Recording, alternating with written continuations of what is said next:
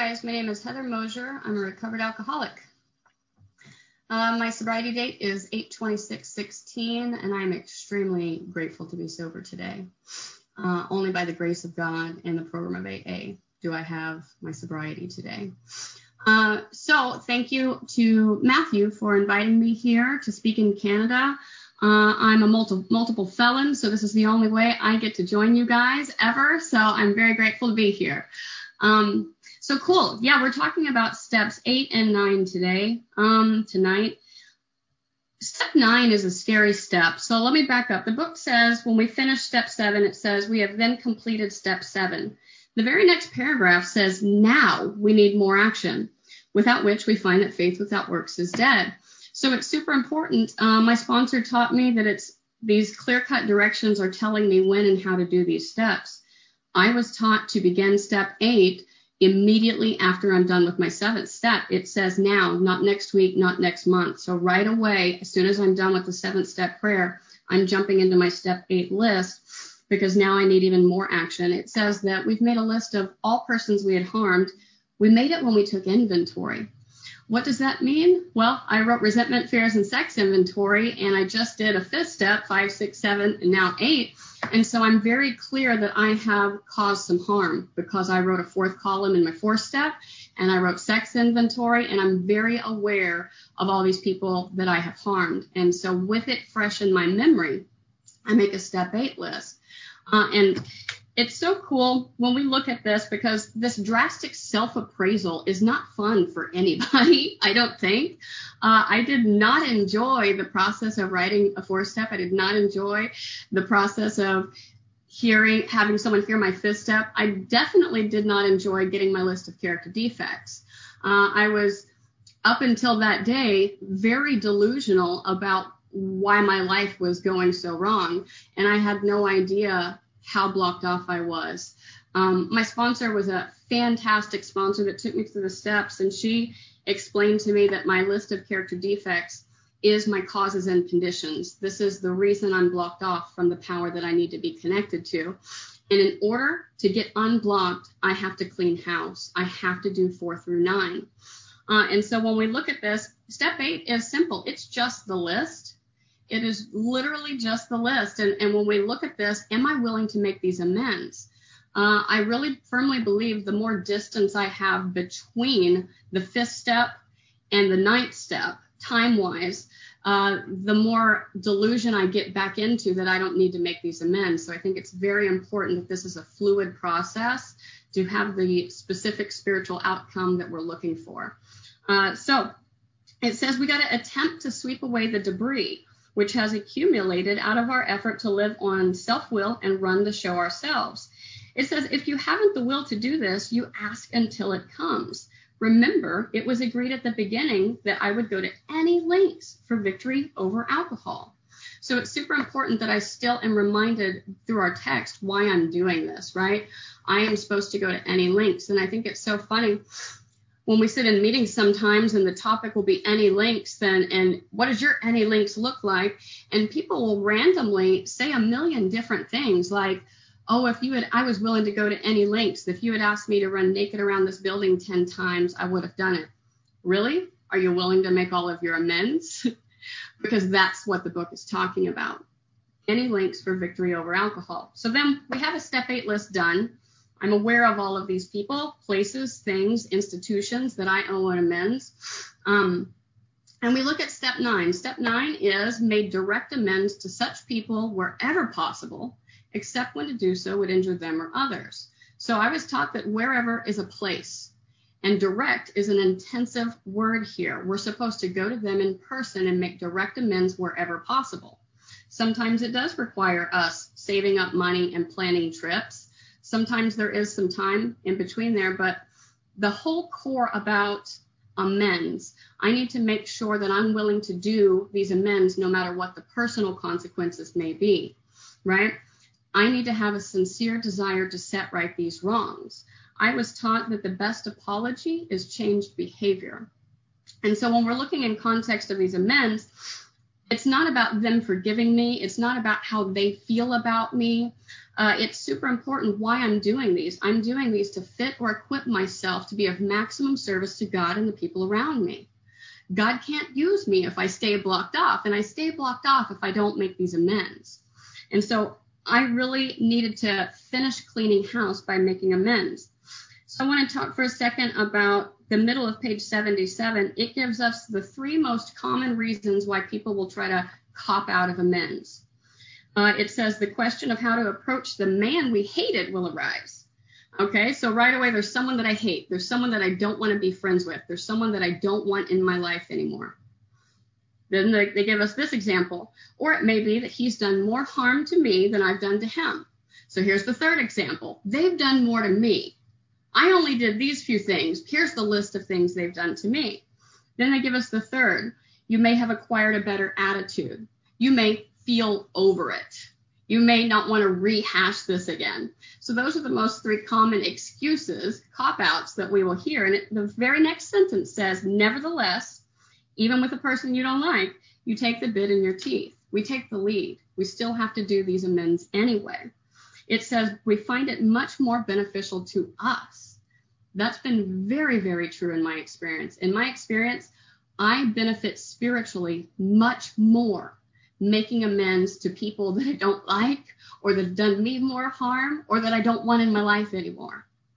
Because I'm doing it for God, not for them, not for their opinion of me. I need to be connected to my Creator. At the core, that is why I'm doing this.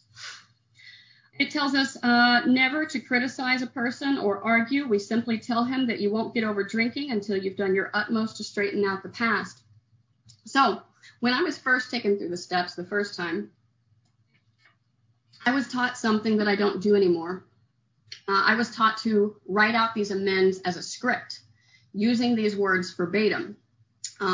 As you know, I'm in a program in recovery, and it's clear to me that I've caused you harm, and I won't get over my drinking unless I do my utmost to straighten out my past, yada, yada. What I've learned since then is that the script of a written amends can feel very disingenuous and very self-centered. And I've had some negative results come from doing some that way, and experiences, because that person may feel, oh, you're just reading a piece of paper. There's no heart in it. There's no sincere desire to set right the wrong. Or when it says, I got to do this to get over my drinking, that person may feel, okay, you're not even sorry. You're only doing this so you don't drink. So I have since learned not to do the script. Now we do the old school 3x5 index cards. And I was taught to write them out on these index cards. I'm writing this person's name or this place or this old employer that I owe this amends.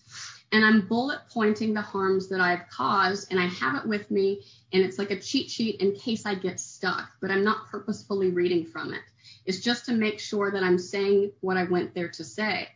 A couple things about how you say amends. I was also taught to always take them back to my sponsor to be edited and approved before I have permission to make the first approach, because the language is super important. We are self-centered alcoholics. And so my default is to minimize what I've done, or to give excuses.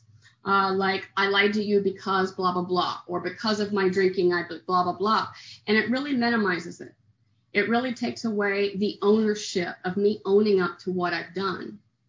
And so I was taught that I'm not allowed to list any excuses as to why I've done what I did, any of the harm, or list any reasons why I did it, or minimize it in any way. It's just straight up, I lied to you, or I stole from you. It's very specific. The book tells us that we are allowed to arrange the best deal we can. There's all sorts of crazy scenarios when it comes to amends. And the example that they give is the guy that owes back child support or back alimony. And so they said it would be impressive heroics if he just goes to the judge and says, here I am. But it says we're allowed to arrange the best deal we can. We can be smart about it. I have personal experience around arranging the best deal we can because I had a lot of legal issues when I got sober. And I was supposed to go do 5 years in prison. And one of the options, if that's what God wanted me to do, would be to call up the state of Oklahoma and just go do my time. And my sponsor was fantastic at guiding me around what is it the state of Oklahoma is asking you to do. They don't want you in prison. They want you to do A, B, C, D, and E. And so I was able to hire an attorney and do A, B, C, D, and E and stay out of prison. I was allowed to arrange the best deal I can. The book is very clear that we have to be willing to go to any lengths and do this, again, no matter what the personal consequences may be. It even says you may lose your position, your job, your reputation, but you're willing. You have to be. You must not shrink at anything. And this is a very scary thing to face. But for me, drinking and going back to the misery that I was in before was even scarier. And so I really knew that this was life or death for me, that I was drowning in alcoholism, and I had to be willing to go to any lengths. It does talk about other people being involved in amends that you may owe. And it's very clear if other people are involved, or they were involved in the crime, or they're dependent upon you, the book's clear. You must secure their consent before you're allowed to go and make that amends. And so the analogy I always give, I'll pick on Andrew since he's here tonight. Let's say Andrew and I were not sober and we decide to go rob a Walmart truck for 40 TVs. We sell them, we go buy a bunch of booze, and we're just in cahoots with this, right? But I get sober and I get to amends, and I know I owe Walmart for my half of the 40 TVs that Andrew and I stole. And so I have to go to him and ask for his consent because he would be implicated in this. And if Andrew tells me no, I'm not allowed to do this in any way that would cause him harm. We make direct amends wherever possible, except when to do so would injure them or others. If I had done this crime alone, then I have to be willing to go to Walmart and say, here I am, let me make this right, no matter what the personal consequences may be.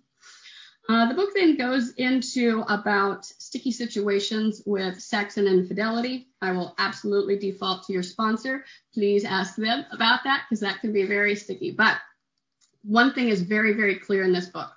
We do make amends to our exes.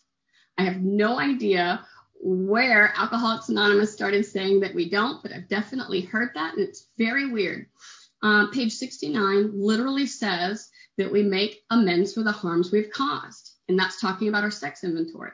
Page 79 gives us the example, like I said, of the guy who owes alimony, but he has wife number 2, and he has to make it right with wife number 1. He has to arrange the best deal he can, but these are 2 very clear examples the book gives us of making amends to ex-lovers, ex-husbands, ex-wives, ex-boyfriends. So it's very clear that we definitely do that. So in looking at, in context with this, I'll give you some personal experiences that I've had with amends that are pretty powerful. The one that strikes me as interesting, because I learned multiple lessons from this amends, I was about 3 or 4 months sober, and God let me remember something that I had not remembered when I wrote inventory. So I remembered that I owed a guy in town $70. I owed him $70 because a year prior, a group of us were going to go on a sober camping trip and float the river and do, the sober trip thing that they do every year. And we were all going to stay in cabins. And so one guy had fronted the money for all of us, and we were supposed to each pay him $70 when we got there. Well, I didn't stay sober that day, and I definitely didn't show up to the camping trip. And so fast forward a year later, I finally do get sober, and I'm about 3 months sober. And God lets me remember that amends. And I'm like, oh, I owe this guy $70. I forgot. So I go to my sponsor, and she's like, set aside that money, blah, blah, blah. And so I call him, and I said, hi, I remembered something, and I believe I owe you an amends. Would you be willing to hear an amends from me? And his response was, no, Heather, don't worry about it. We're all good. And I was like, I had the $70 saved up. I really wanted this opportunity to make this amends. And so I kind of pushed again, and I was like, well, I don't think you understand. I'm ready to make this amends. I would like to make it right. And he's like, Heather, don't worry about it. I said, I know what this is about, and you're good. And so I got off the phone with him, and I called my sponsor, and she was like, cool, you don't force anybody to take the money. You're done. I thought this was really cool. I get to keep the $70. However, thank God for other people in AA. And a friend of mine at the time pointed out to me that he was the poster child for middle of the road solution for 25 years, and he had made plenty of mistakes along the way. And he says, Heather, it's correct that you cannot force him to take the money, but the money is not yours. You are not done. That money is God's. You have to pay it back into the spirit of the universe. You have to do something with that money. And so I called the organization that does the camping trips, and I scholarshiped the $70 for somebody the next time that they go to that free trip. So it's pretty cool that I learned a lesson. Yes, you don't force someone to take the money. You don't ever force someone to even hear an amends. But the money is still not mine. I still owe it to God, and I still had to pay it right back into the spirit of the universe. So another one that really sticks out in my mind is the amends that I owed to an ex-husband. While I was drinking, I robbed his house and robbed this guy of just about everything you can imagine. Guitars, amps, computers, just everything. Even an AK-47. I tricked off his AK-47. I owed him thousands and thousands and thousands of dollars. I have no idea the correct amount, but I had written an approximate amount of what I thought I owed him. And I didn't know how I would ever pay him back. So I was about a year sober, and I decided that I was ready to start hiring an attorney and facing my criminal issues. And I had actually debated calling ex-husband to ask for the money for an attorney. And it really didn't sit right between me and God, and I knew I wasn't going to be allowed to ask him for money anymore. And the same day, my dad surprised me. I didn't even ask my dad to do this. He paid for that attorney for my criminal stuff. And he communicated to me that this was the last time he could financially help me. But if I was ever in a position to pay him back, he sure would appreciate it. And so I began the journey of fixing the criminal, not knowing how I was going to make amends to my ex-husband. Literally the next day, ex-husband calls me, asks how I'm doing, and I tell him I'm sober, and he's glad that I'm doing okay. And he says, listen, I need your help. He said, I retired from the military, but I can't access any of the retirement because we were still married. It wasn't final yet. And so he was like, I need you to sign this piece of paper so I can access my retirement money. And I said, are you asking me to sign away my half to your retirement? And he said, yes, I'm really behind on my house payments. I'm behind on my bills. I really do need the money. Right then it clicked in my head that God was giving me an opportunity to pay this guy back and make it right. Thousands that I would never, ever be able to legit make and do this quickly. And so I said, sure. How quickly can we do this? And he said, I'll be in Texas in 2 days. And so he drove from Oklahoma to Texas, and he met me at the FedEx, and I signed away my half of his retirement. And my mom was so mad at me. My mom was like, Heather, you're an idiot for doing this. You're entitled to it. You've been married more than 10 years. You're supposed to get this money. It'll set you up, blah, blah, blah. And I said, Mom, no. I know in my heart that if I have any sense of greed or entitlement to this money, I'm not going to stay connected to God, and I'm not going to stay sober. That I have to do this. This is the right thing to do. God's either everything or he's nothing. God's either going to take care of me or I'm going to rely on someone else's money my entire life. And so he came to Texas. I signed it away, and we went to a little park bench, and he allowed me to make amends to him.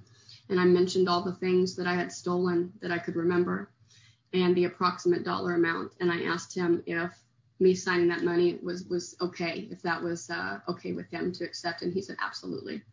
And we stayed on good terms. So that was a really cool experience that I got to have. So the next two amends that stick out in my mind are making amends to my mom and my dad. I'm from Oklahoma, and I came to Texas to get sober, and my parents had not saw me in a few years. I was 18 months sober when I finally arranged transportation to get back to Oklahoma to make amends to my family. My mom has some severe mental health issues, and so from time to time, she goes to a mental health asylum for a few weeks at a time to kind of reset and get the medicine right. And I happened to be going on the weekend of my birthday. I would be there making amends to my family on my birthday. And so I go up there, and I remember preparing my dad's amends with my sponsor before I went. And I knew all of the basic stuff, like, you know, I haven't been a good daughter. I lied to you about this or that, or I didn't appreciate this or that. You know, I had a lot of specific things like that, but there was two things that I knew that were on my heart to figure out how to make right. Number one was the $3,000 for the attorney that he had paid for when I was 1 year sober. And so I set aside a few $100s to hand to him that day and agree to make payments every month until he was paid off. The other thing I was not sure about, because I didn't know if I wanted to tell my dad this, but years and years, when I was 18 years old, my dad took my deceased grandma's diamond wedding ring and he had it melted down, and he custom made my mom and my sister and I different rings using my grandma's diamonds. And so these were rings that were really sentimental. My dad had custom designed each one. And when I was in my mid-20s, my sister had pawned hers, and I talked so much crap about her for doing that to the family.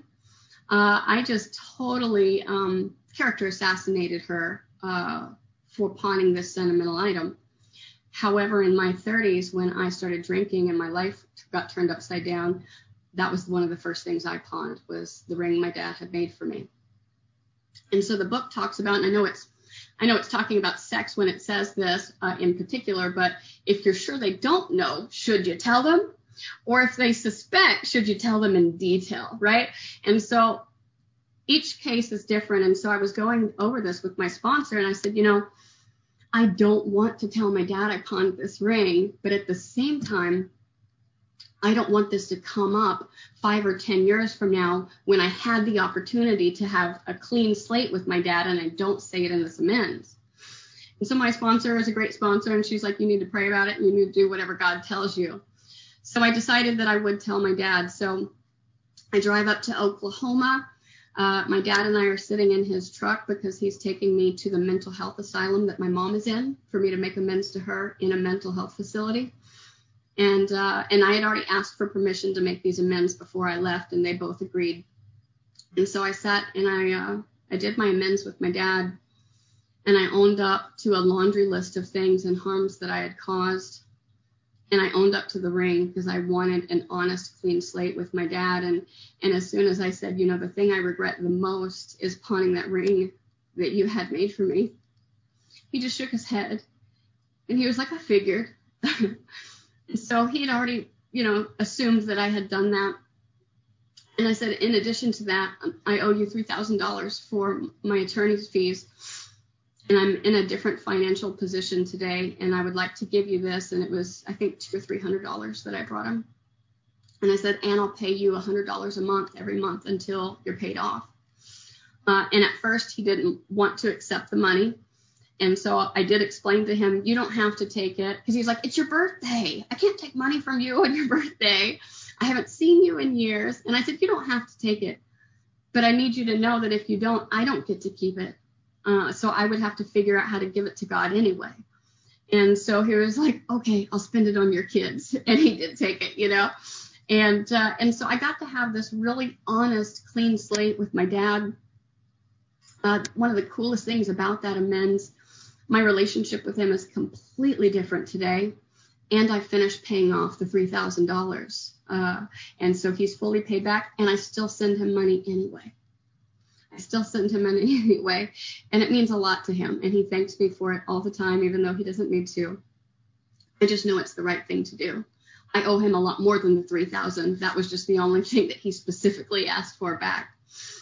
So the other cool one was my mom. So as I said, she was in a mental health facility at the time. They're readjusting this medication.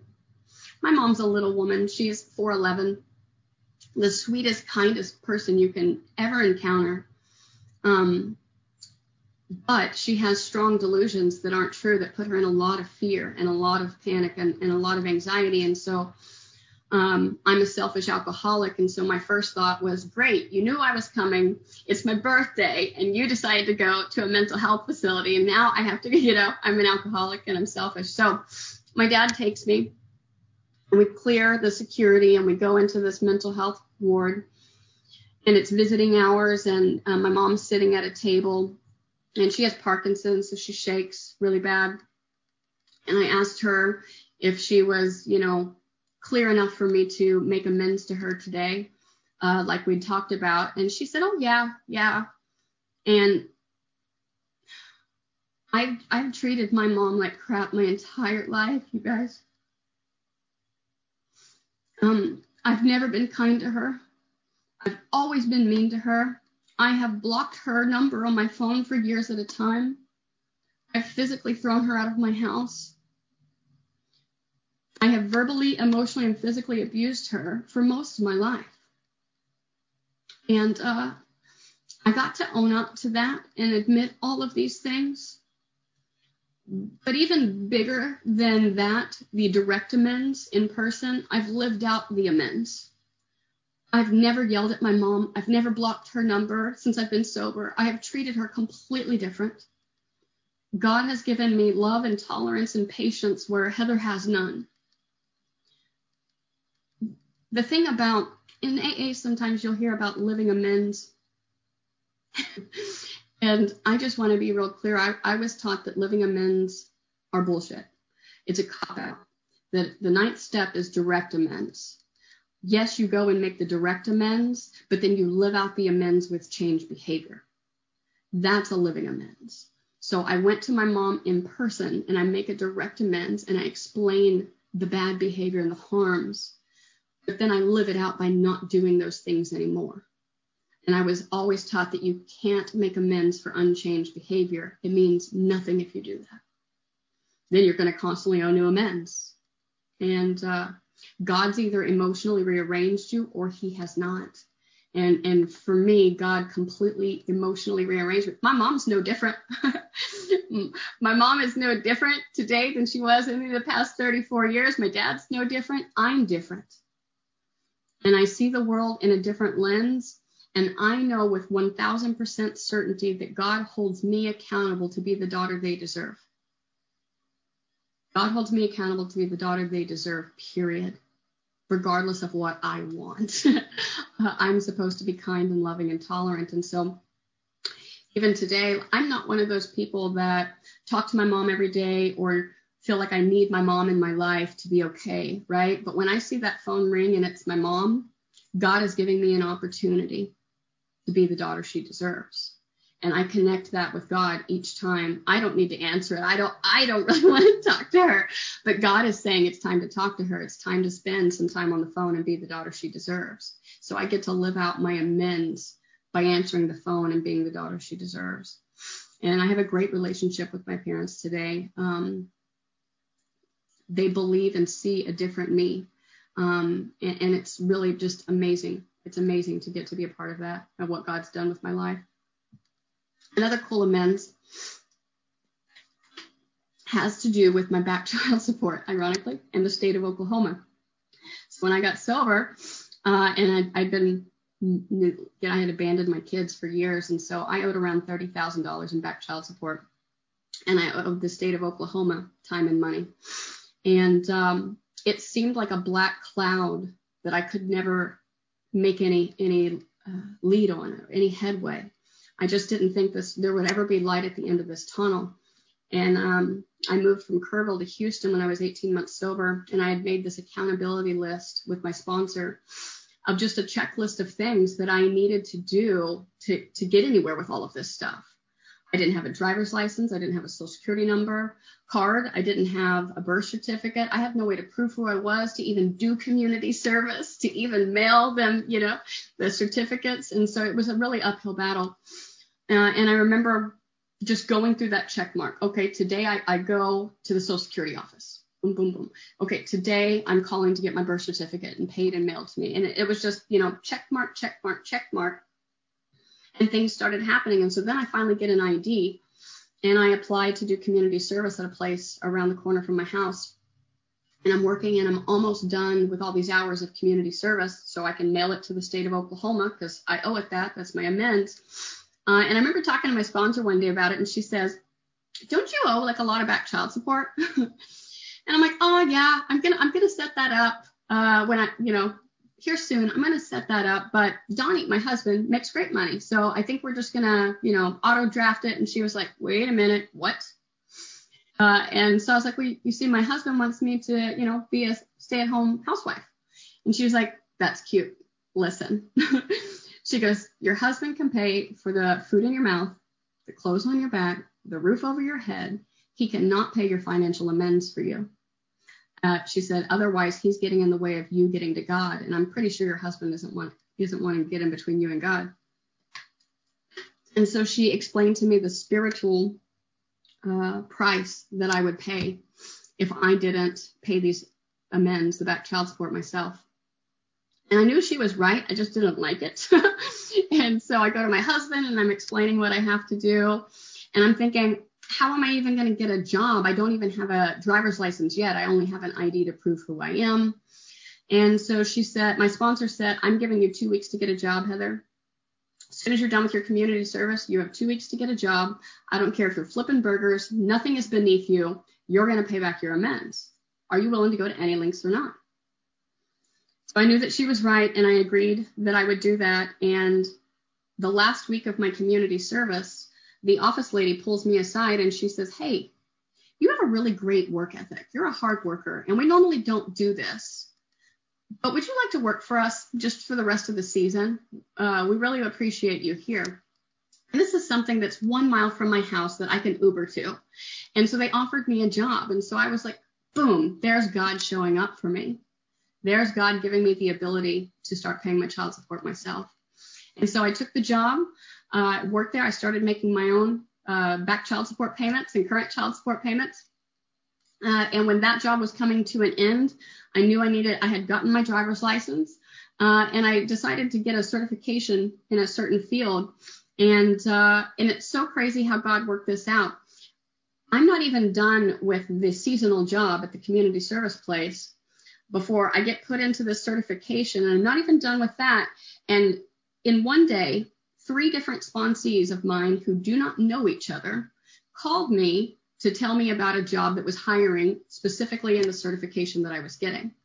And one sponsee even knew the guy personally that was hiring. She's like, I've already called him. I've already told him about you. Check your email. He wants to hire you.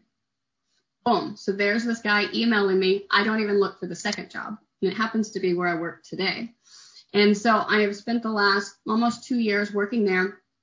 And I am almost done paying all my back child support. It will be done next year, probably by May. And it's so cool how God has shown up like that. I'm also completely done with all of my criminal legal issues. Definitely not going to prison. That was completely done February of 2020. And so it's so cool to look at what God's willing to do with us when we're willing to go to any lengths. I wasn't trying to get out of anything. When I look at even the 7 felonies that I had in the time and the money I owed the state of Oklahoma, I'm not trying to get a good attorney and get out of it. I'm guilty for what I'm charged with. I'm actually guilty for a whole lot more they didn't catch me on.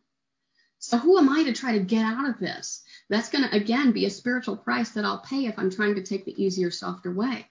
But because I was willing to go to any lengths, God's like, no, girl, that's cool. You don't even have to do that. Let me arrange this. And I always see God's hand in everything. Part of the book that I love is the alcoholic is like a tornado roaring his way through the lives of others, right? And they give this, very damaging analogy.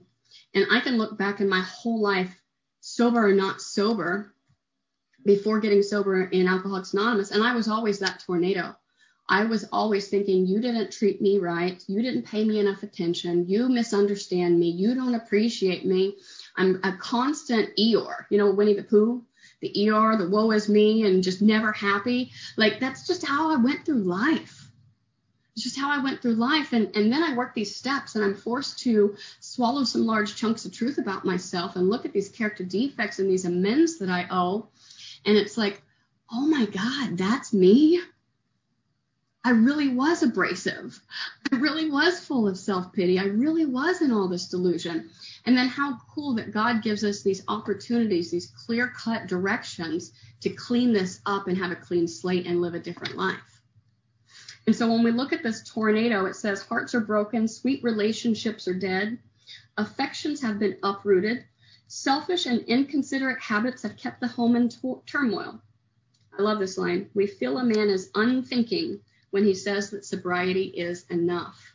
He's like a farmer who came up out of his cyclone cellar to find his home ruined. And to his wife, he remarks, "Don't see anything matter here, Ma. Ain't it grand? The wind stopped blowing."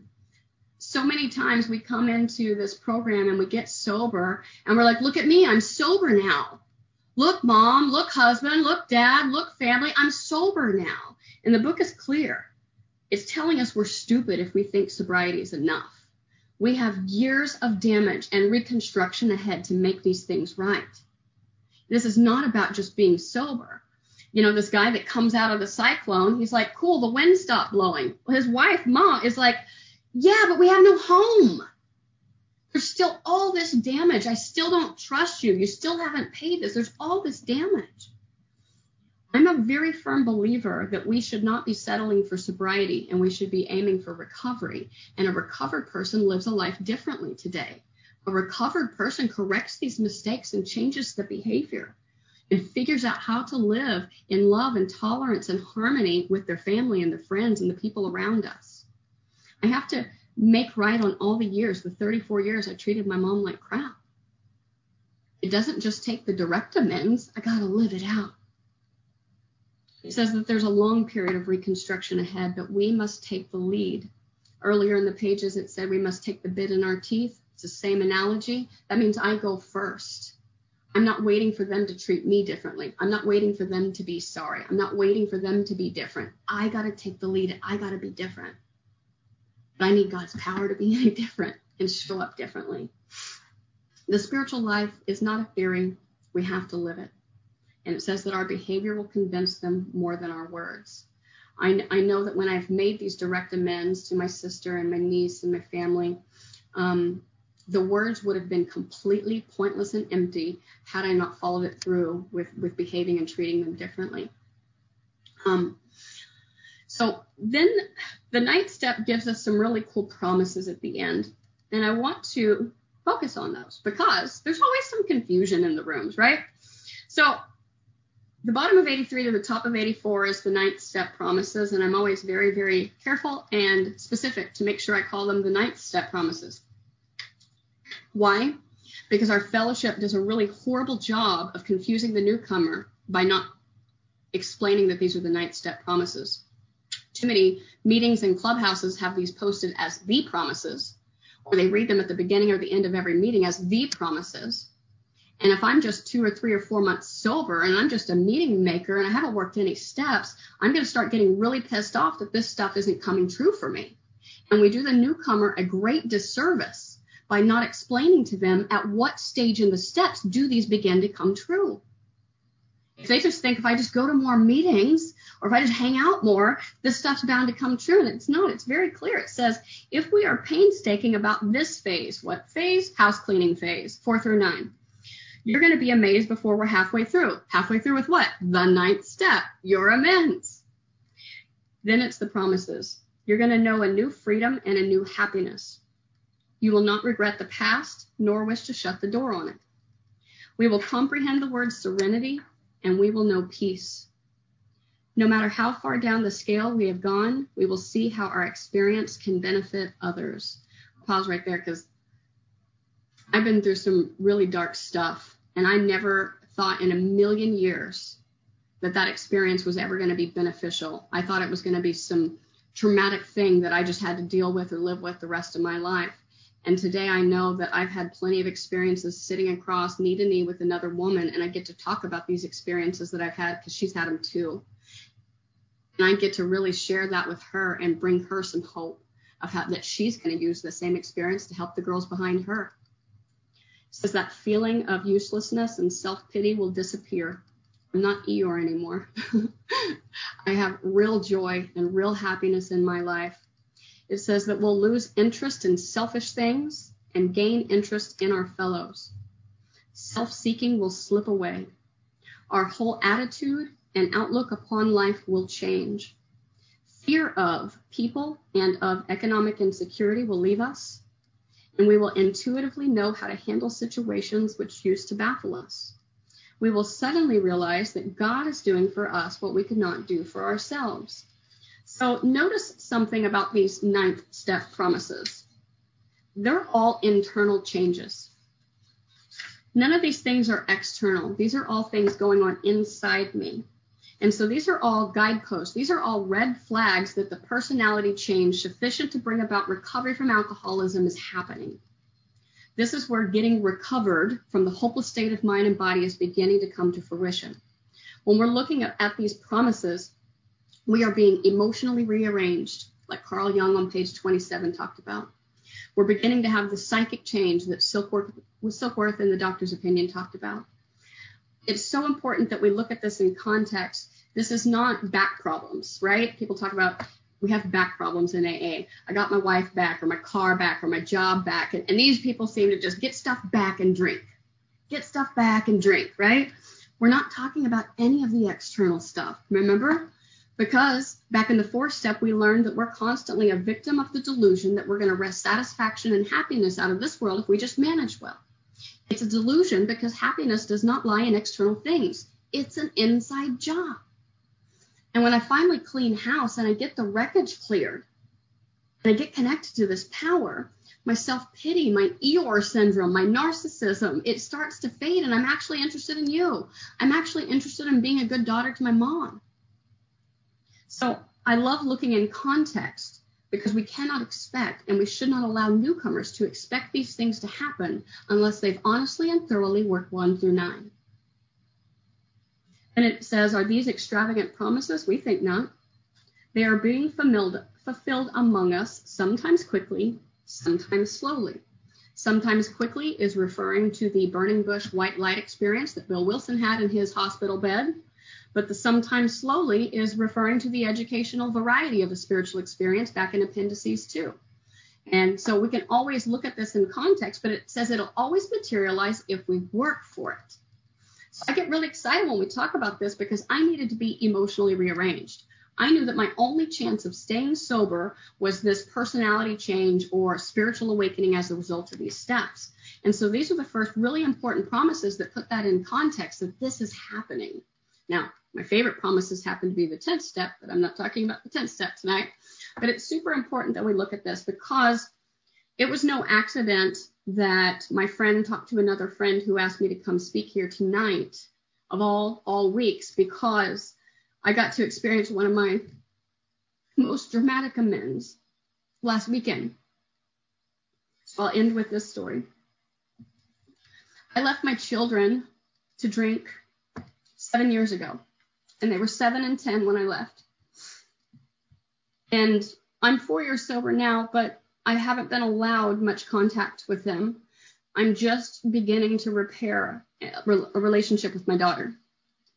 And so we've been driving back and forth every other weekend to Oklahoma so I can spend 2 hours supervised with my son, and I can spend the weekend with my daughter. And because she's been around me a few times and she can see that I'm a little bit different and she can see that I'm keeping my word, I decided that she's 17 now. She was 10 when I left, and she's 17 now. I decided that now was the time to go ahead and make the direct amends. And so my husband went outside to smoke a cigar because I told him what I was doing, and me and her were sitting at the kitchen table. And I got to own up to what I did to her. In an age-appropriate way, I sat down and I told her, I am sorry. I'm sorry I left. It was nothing that you did. I'm sorry I've stayed gone all these years. I'm sorry I wasn't around to take you shopping or to talk to you about puberty or boys or dating. I'm sorry you had to be the girl at school with no mom and the PTA stuff. I'm just sorry for everything I missed out on. And I regret it a lot. But I'm in your life now, and I'm not going to leave your life again. And I'll spend every moment of the rest of my life just trying to be there for you and rebuild this relationship. I can't erase what happened, but I want a new relationship with you where you trust me and where you come to me with things and you know that you can ask me anything. And she was so kind. She was concerned about me. She was patting me saying, Mom, it's okay.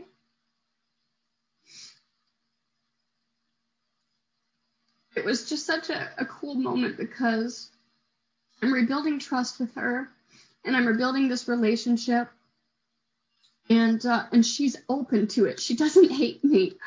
And so I'm really just focused on showing up and being the mother that she deserves, and not giving her opinions of what she needs to do or doesn't need to do. I've missed those years. And when I asked her, is there anything that you would like me to do to start making it right? Her response was, can we do girly stuff together?